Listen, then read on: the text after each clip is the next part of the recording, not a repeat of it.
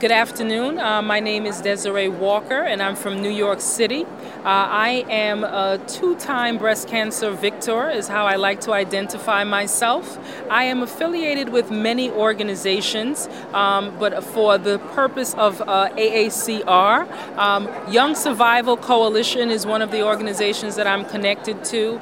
They have a special program called RISE, Respected Influencers in Science and Education, and I am a legacy member, i.e. I've been through the trainings already, and so I'm able to mentor the newbies, as I like to say. I'm also connected with SHARE, which is a breast and ovarian cancer organization in New York City, and with them I wear many hats.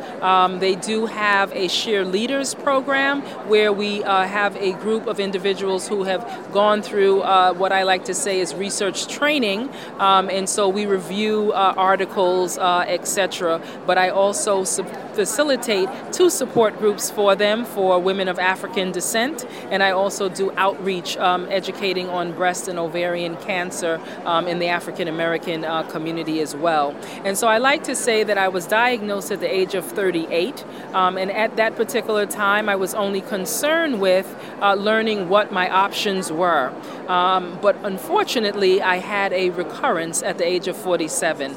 And because I had passed the 5-year milestone, and then I learned at that particular point there are such a thing as dormant cells, I realized I now needed to learn the science of breast cancer. And I was introduced to the National Breast Cancer Coalition and their project lead. I applied, I was accepted, and so therefore, as an alum, I was able to now apply to become part of the DoD's cancer research program for breast cancer.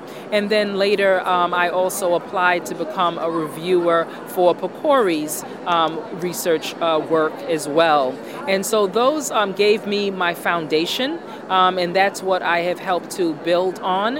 And so I attend various scientific conferences, both nationally as well as internationally, and participate in various advocate programs. For the sake of AACR, I have participated in both their annual meeting as well as their Disparities Conference as a SSP member, but I've also participated in Alamo's advocate program at San Antonio, and then the European Society of Oncology has an advocate program as well for both advanced breast cancer as well as breast cancer in young women, which I have participated in as well. I've had the good fortune of being a presenter at the BSERP, Breast Cancer and the Environment Research Program, and as a result of that presentation on advocates training advocates, I met a researcher out of Columbia Mailman School of Public Health, and upon talking and realizing we both lived in the same city,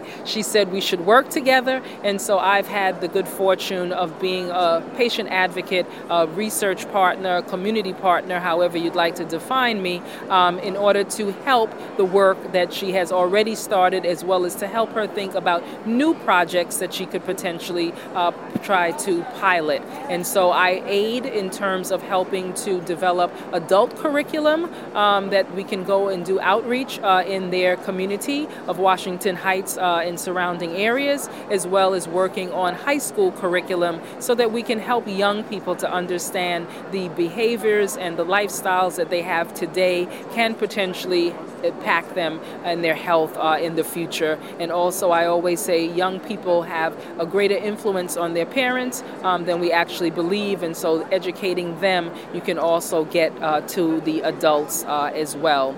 In addition to that, I've also had the opportunity of joining the Central IRB and being a panel member to give the patient advocate voice to ensure that the literature for patients is appropriate in terms of health literacy, the patient protections are in existence as well, and that the participants process in terms of recruitment is equitable also. And so I like to say that although I have not gone to graduate school, I have spent a lot of time educating myself, and I feel that I can be and have been an asset to any research team.